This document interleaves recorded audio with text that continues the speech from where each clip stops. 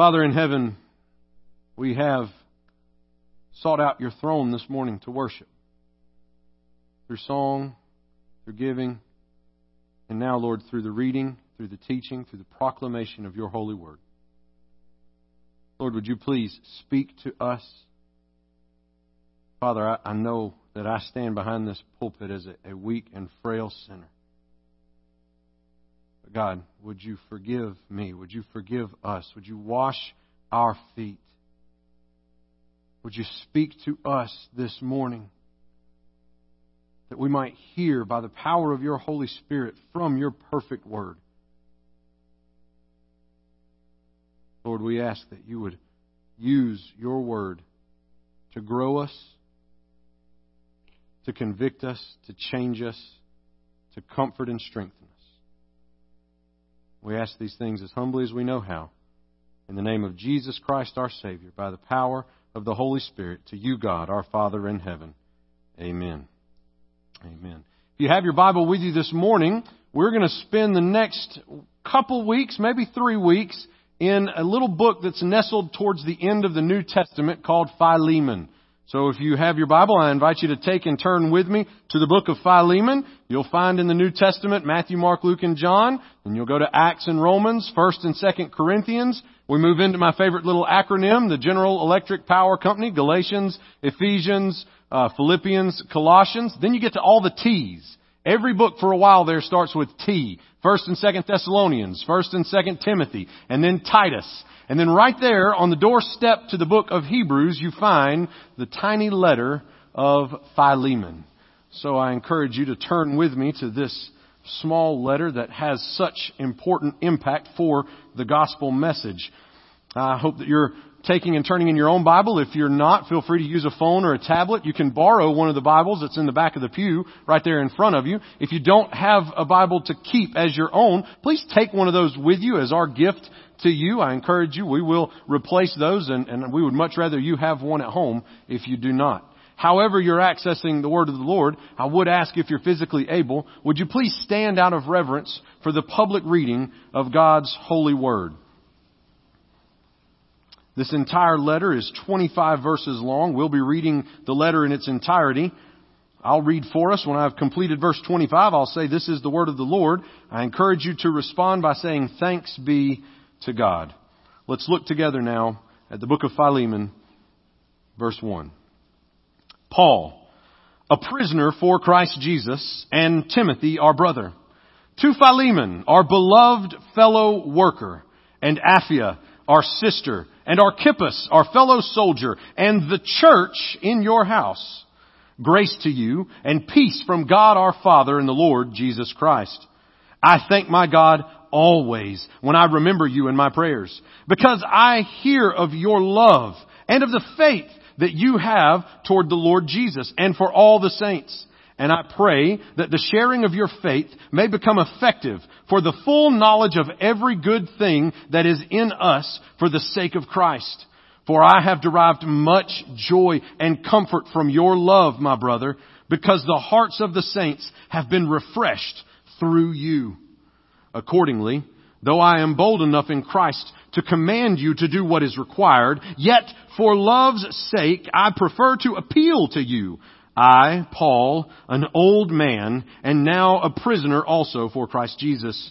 I appeal to you for my child, Onesimus, whose father I became in my imprisonment.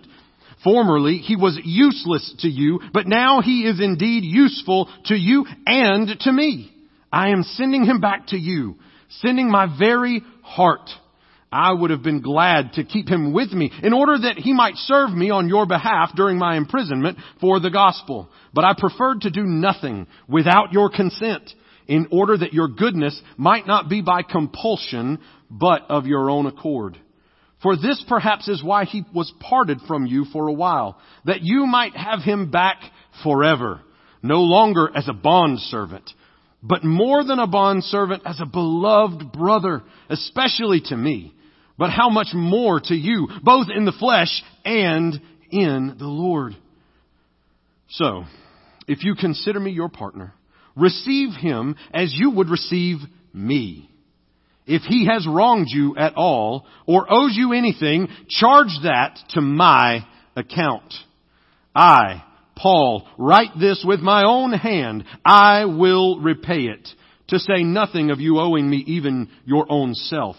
Yes, brother, I want some benefit from you in the Lord. Refresh my heart in Christ. Confident of your obedience, I write to you, knowing that you will do even more than I say. At the same time, prepare a guest room for me, for I am hoping that through your prayers I will be graciously given to you.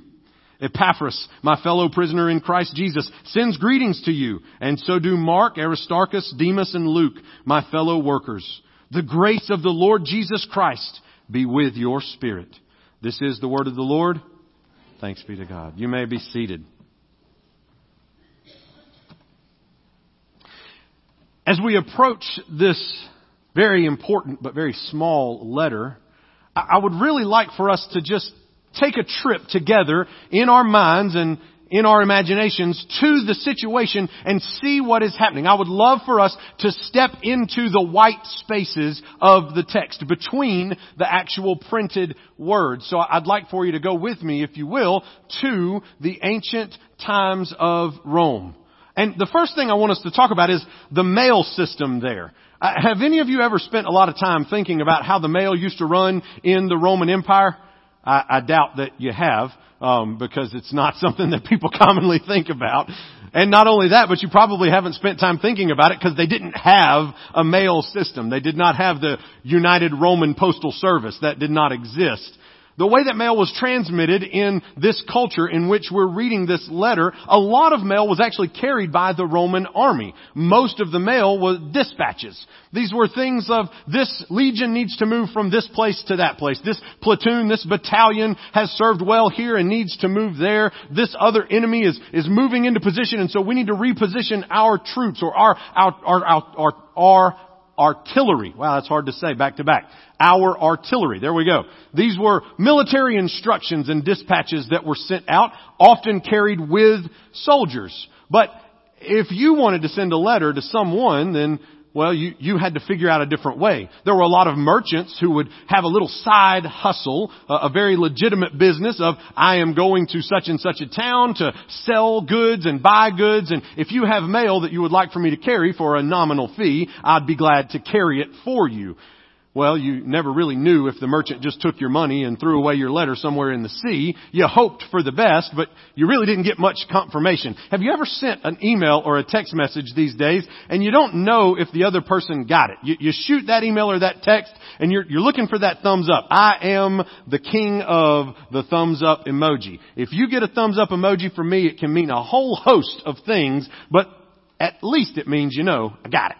Sometimes I slip through the cracks and I don't send that, but man, it drives me crazy when I send an email or something to somebody else and they don't just send back a K. Like just a letter. If you could put one letter back to let me know you've received my correspondence. Can you imagine living in a world where that's just not possible? You give your letter to a merchant. You hope it arrives. Maybe they send you a letter back. Maybe not. You just send the message hoping for the best. Even the most reliable means of delivering a letter to somebody is still not 100% guaranteed, and often you would not get confirmation that that text message had been read or that email had been received.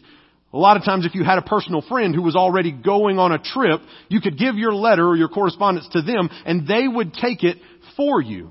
And that may seem insignificant, but the New Testament is filled with unsung heroes who delivered letters from Peter, from Paul, from James, people like Stephanus, Fortunatus, Aristarchus, these people who they would be given letters by Paul and they would take extreme care in delivering those letters, and then those letters would be passed around to sister churches, and these heroes preserved and protected these letters so that we have the New Testament that we have today. Without these letter deliverers, we would not have the same New Testament that we read each and every week.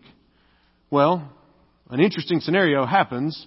This letter that we've read was actually delivered by someone who it was about. Philemon is a letter to a very wealthy man who lives in Colossae.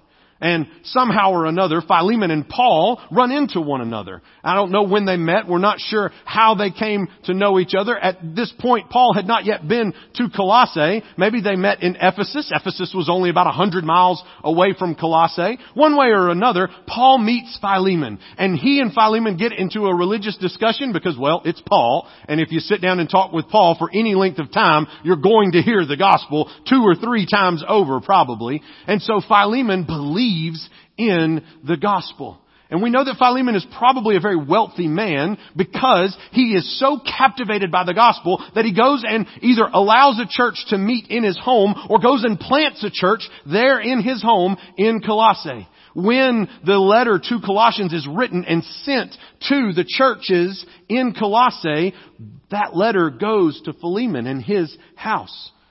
And Philemon is actively involved in the work of the Lord.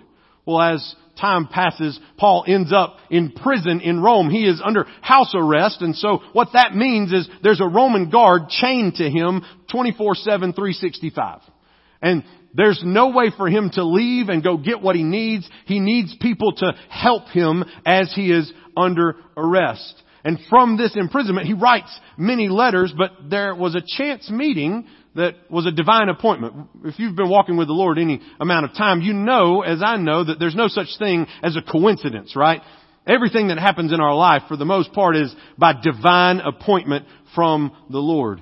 And the same leader in the church that Philemon met, maybe somewhere in the region of Colossae, met this man named Onesimus who delivered this letter to Philemon. Onesimus is an interesting character. What we can gather is that he was a man who desired more than what he had. He was always ambitious, seeking to overdo. That word that's used to describe him, bondservant. There's many different types of slavery in the Bible. We cannot always immediately go to when someone is a slave that it's the same type of slavery that existed in the United States in the 19th century. This is a different type of slavery in this particular instance. And what probably happened with Onesimus is that he worked very hard and overshot, and he tried to expand his business or his venture, however, too vast and too broad, and it all came collapsing down on him, and he had to file for bankruptcy. And some of the people that he borrowed money from demanded the money from him, and the only way for him to make things right and to not be executed or sent to prison was to become a bond servant. But a bond servant was different than like a house slave, if you'll bear with me through that term. A bondservant was given a lot of leeway and a lot of freedom, and they were in the process of working towards their own personal freedom. If you were to go to a restaurant and not be able to pay, we used to have the old analogy, you could wash dishes until you paid off your meal. Most restaurants these days, you'd be washing dishes for quite a while because it's gotten really expensive to eat out. I don't know if y'all have noticed that. It is a little bit more pricey. You'd be washing a lot of dishes. Well, that's what Onesimus is essentially doing. He has sold himself into slavery and is working his way back out of slavery.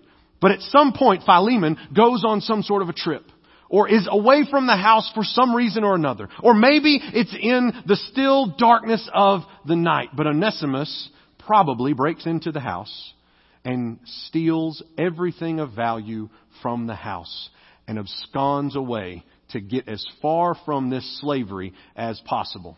It's a 1,500-mile journey with no car. He goes from Colossae, 1,500 miles to Rome. The only way for Onesimus, a slave, a bondservant, to make that trip is if he stole the means to pay for the trip. And he must have stolen quite a bit. And so he picks Rome because there's anonymity in Rome. Rome's the big city. If you want to disappear these days, you go to New York, right? You go to New York City and nobody will know who you are and you can create a whole new life for yourself. And that's what Onesimus tries to do here. He says, I'm going to leave and I'm going to go to the big city of Rome. And he probably lives a life for a few weeks or a few months or for some amount of time that closely resembles the prodigal son in Luke chapter 15. He has his way with women. He has his way with drink and food and excess. And somewhere along the way, maybe he was at a chariot race. I don't know. But someone he met said, Onesimus, there's this really interesting guy that I met the other day. His name's Paul, and I really think that you ought to meet him. And so, there's an arrangement made, and Onesimus comes in contact with Paul even as he is under house arrest. And Paul shares the gospel with Onesimus. And Onesimus believes in the gospel. At the base level of this letter, we have a man who is very wealthy and in high society. And we have a man who sold himself into slavery because he was bankrupt. And the gospel is sufficient for both men. The gospel is enough for Philemon, and he takes the gospel and does everything that he can with it with the means that have been entrusted to him. He allows for a church to meet in his home, and he is using his wealth to advance the kingdom of God. Onesimus, he begins to believe and trust in the gospel, and he becomes a bondservant willingly to Paul. So imagine, if you will, Paul chained to this Roman soldier, and when he runs out of ink or quill or parchment to write these letters, he looks at Onesimus and says, Onesimus, can you run down to the market, my son, and help Paul out and get Uncle Paul a little more ink or something to eat or maybe an apple? And so this relationship develops. And what we saw even here in the letter is that Paul refers to Onesimus as his own son. Not biologically, but they had developed a father and son relationship. I don't know about you, but there have been many men in my life who have been supplements to my biological father, who have been a father to me, even though they were not biologically my father. Such is the case spiritually and emotionally with Paul and Onesimus. And I just imagine this conversation one day, right? Onesimus is there and he's convicted because he really believes in the gospel. And the gospel is really changing his heart and his life. And as he's serving Paul, he comes up to Paul one day and he goes, Paul, man, I need to talk to you about something. And Paul goes, well, sure, son, what do you need to talk to me about? Onesimus says, well, you know I was a bondservant, right? Yeah, you told me about being a bondservant. Well, I was a bondservant in Colossae. Oh, I know of Colossae. I have a lot of good friends in Colossae. How wonderful. That's just great that you were serving in Colossae. I wonder if we know some of the same people. Well, I don't know about that, Paul, but I do know that it costs a lot of money to get here to Rome. Yeah, Onesimus, you're right. It does. It's quite a trip to make it all the way over here.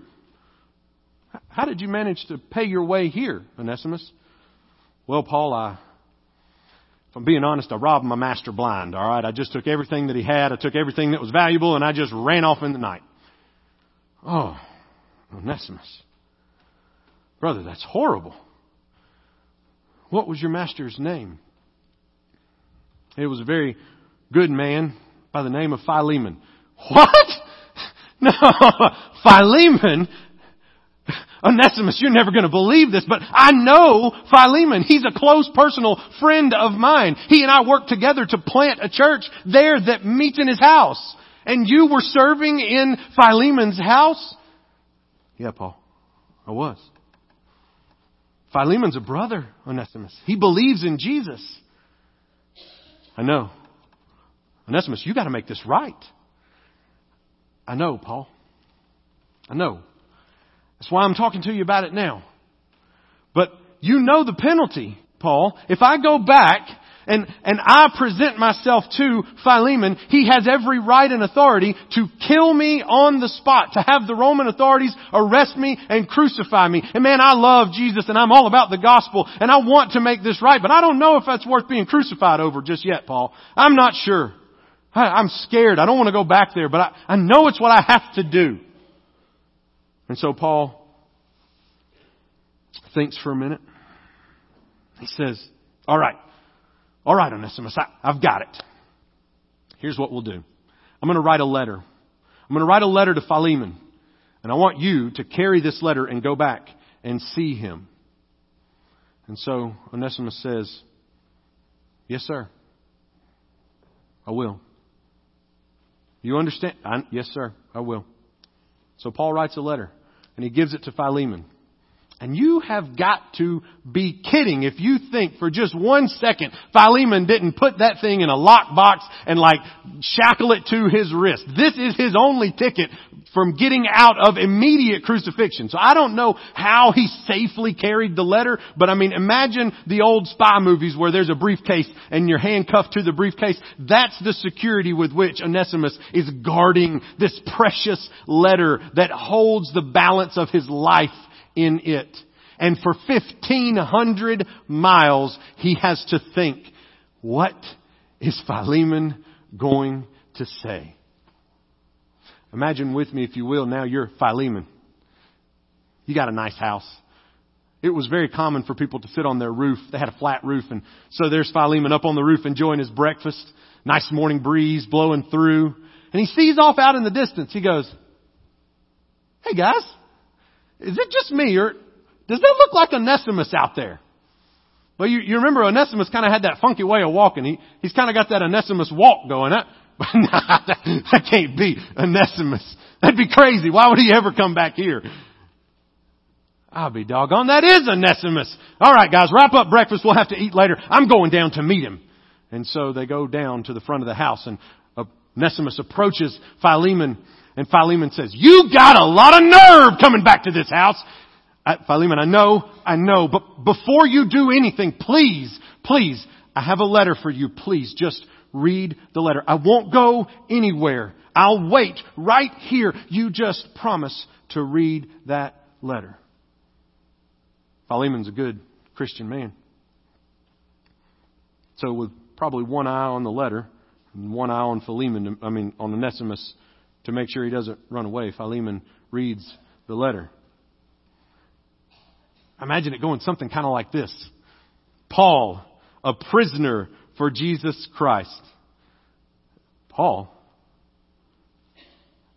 Onesimus, you've met Paul?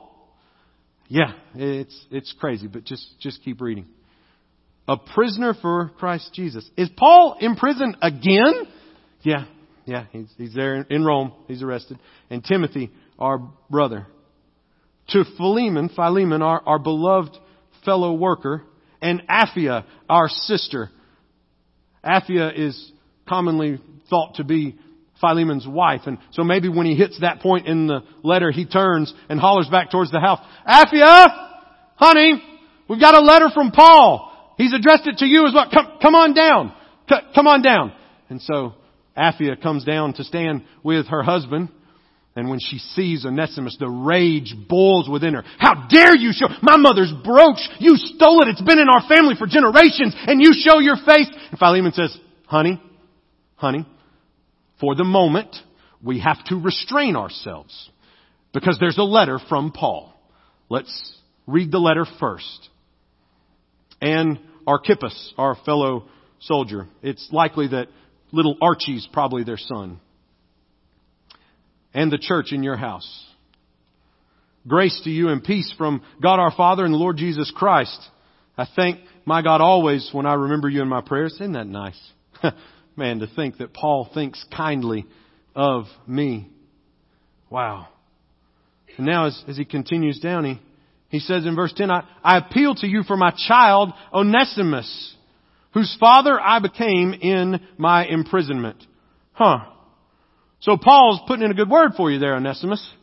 Well, that's nice. That's nice of Paul to do. But I don't know that Paul knows what you've done. And I'm not a big fan of these quick, easy conversions. And so until I know that Paul knows what you've done, I'm not buying it. Formerly, he was useless to you. Yeah, talk about that. Couldn't get anything done around here. Lazy, good for nothing bondservant. Then stole everything I had and ran off in the night. It's a wonderful play on words because the word Onesimus means useful. So the man's name literally is useful. Formerly he was not Onesimus to you.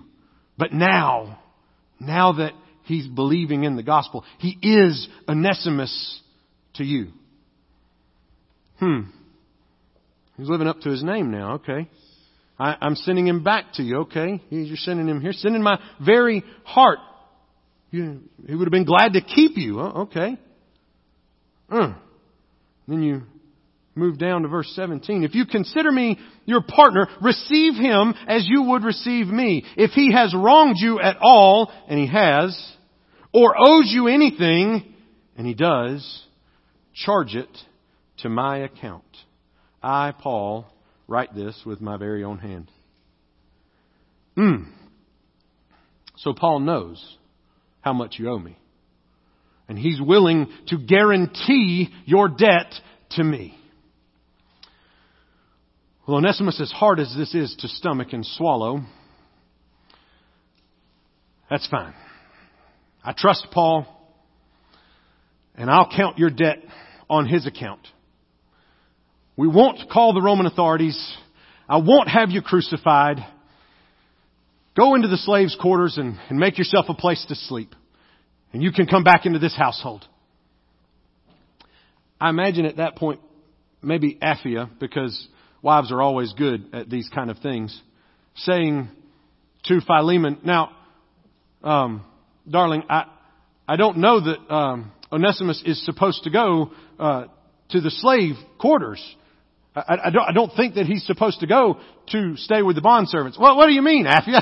I mean, what are you talking about? It says to forgive him and count everything to Paul. Yeah, but did you skip over those words just before that? Did you catch what Paul wrote? If you consider me your partner, Paul says to receive Onesimus as you would receive Paul. I'm just going to ask, Philemon, but honey, if Paul came to visit you, would you send him to stay with the other slaves and servants? Of course not, Apphia. How ridiculous of you to suggest the same. I know. I hear you. But if we're supposed to receive him as we would receive Paul, I don't think that we're supposed to send him to be a slave anymore. It says don't count him as a bondservant, but as a beloved brother. I think we've got to give him the guest room. Can you imagine that conversation? You've been a slave in this household. Go get my food. Go fix my drink. Go plow and work in the fields. Go clean the house. Go oversee the cattle. Go oversee that things are ready for church next Sunday. And now the master of the house is showing you to the best choice guest room in the house. As you walk to that room, maybe Apphia is looking at you and says, well, Onesimus, I never in all my life thought I'd ask you this question, but are you hungry? Is there anything that you'd like to eat? And Onesimus, I can imagine looking back at her going, I'm as shocked as you are, Apphia, but I've always wanted to say this. I've just heard rave reviews of your lamb stew. Would it be too much trouble for you to make me some? And so Apphia goes downstairs to make him some stew. Because he's supposed to be received as Paul would be received.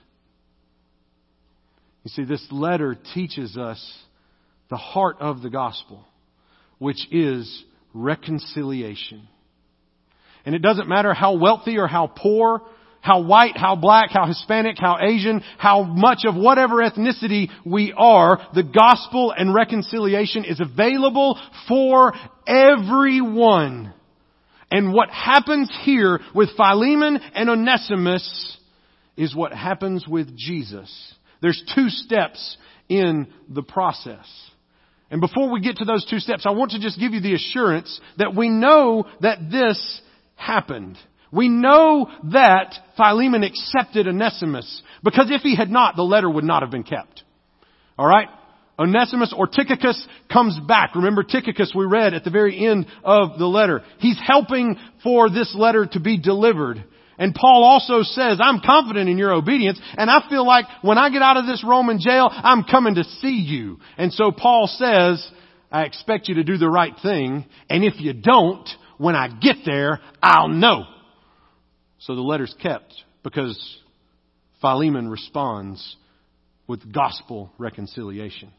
But there's 2 steps to that. The first step is what Paul says, if he has wronged you at all or owes you anything, charge that to my account. Folks, is it not amazing that Jesus pays a debt that we cannot pay? That there is a debt because we are all thieves. We are all sinners. We have all failed and fallen miserably short of God's standard of perfection and glory. And somehow, some way, in God's great grace and mercy, there are no better and worse people. We're all worse, and we all have unimaginable debt, and Christ pays it for us. It's a debt He didn't owe, and it's a debt we could not pay. Have you ever been in a situation where somebody had to co-sign for you? My cousins have been in a situation like that.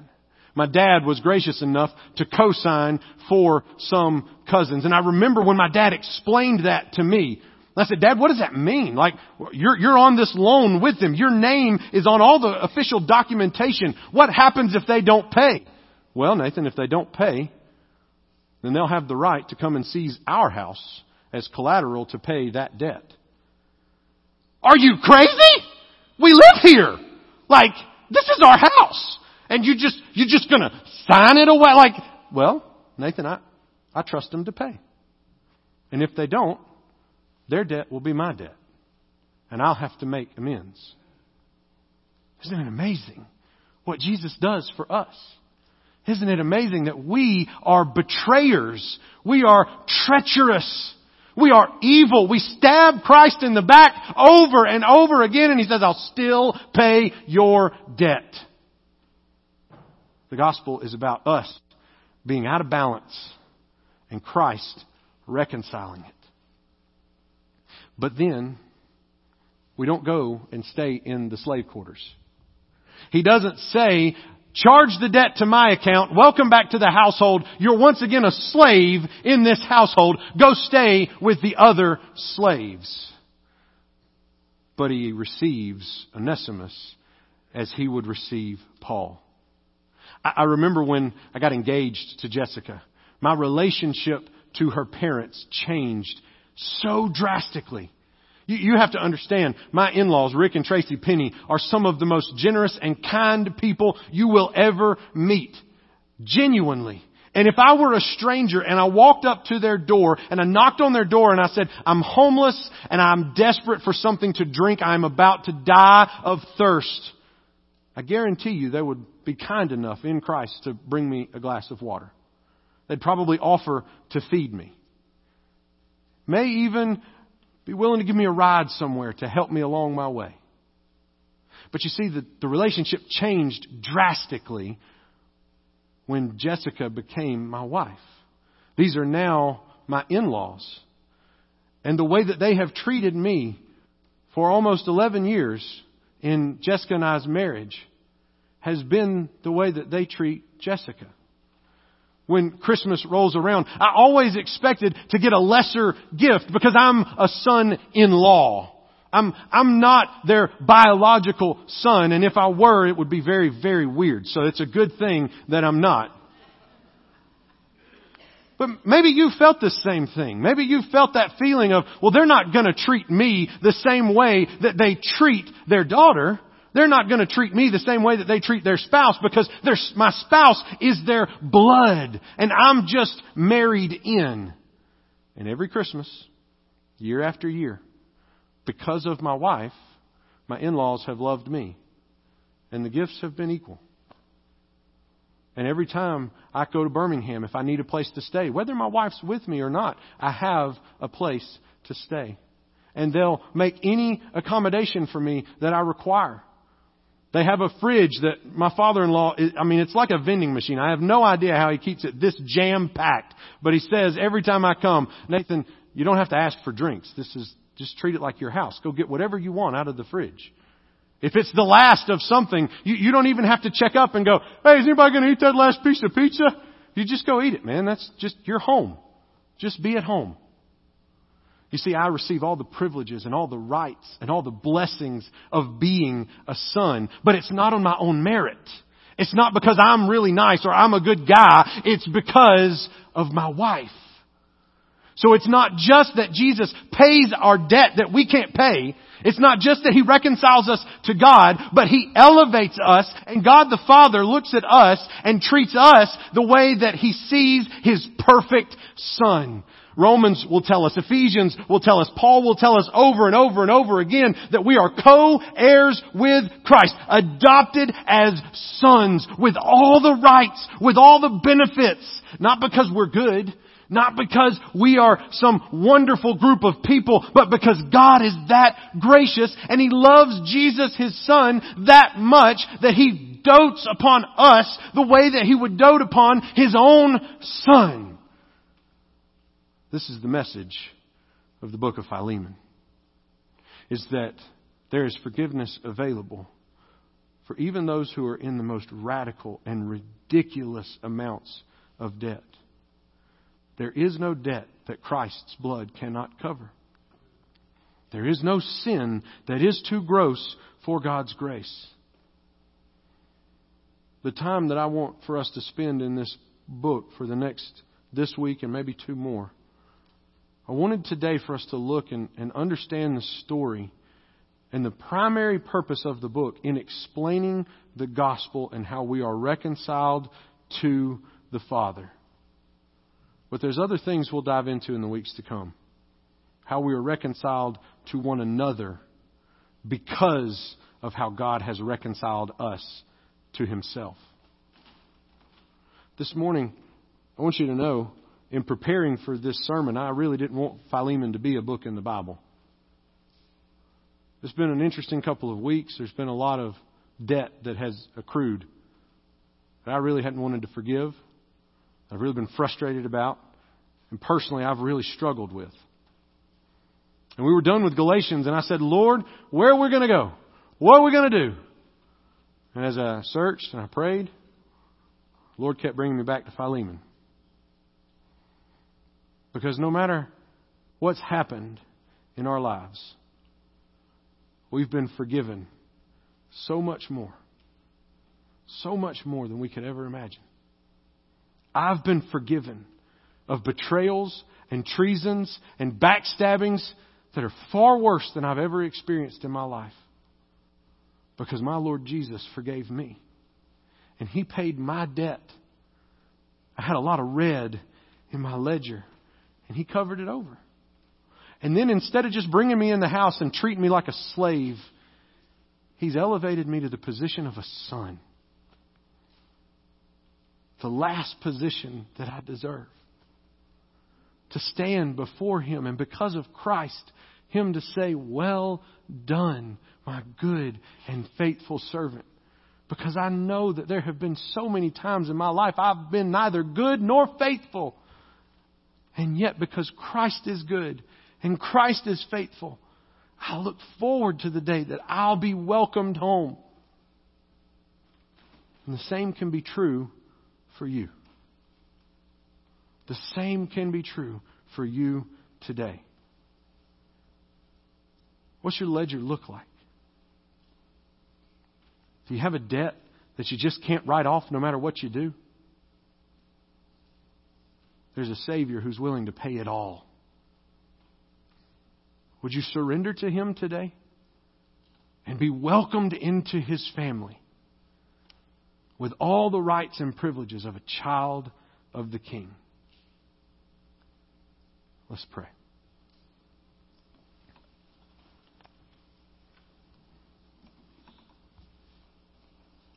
Father in heaven, thank You that You didn't just forgive our debt. Thank You, Lord, that you count us as Your sons, as Your daughters, as Your children. You adopt us into Your family. Father, help us. Please, Lord. You have shown us such forgiveness and mercy. And Lord, we are not a forgiving and merciful people. Lord, even as we pray, the prayer that You taught us to pray, forgive us our debts as we forgive our debtors. Lord, this morning I pray that if there are those who still have sin debt in their heart, that they would reach to You and allow You to pay that debt and welcome them into the family. But Father, also if there are those of us here this morning That we couldn't pray that prayer honestly because we're begging you to forgive our debt, but we're not willing to forgive the debts of others. We're not willing to respond like Philemon responded in this passage. Lord, help us to be a forgiving, reconciling people. Help us to be as wise as serpents and as innocent as doves. And Lord, for anyone who has never trusted in you and had their debts paid, would you move in their heart this morning? Would you move among us now that we might respond in obedience? We ask all this in the precious name of Jesus Christ.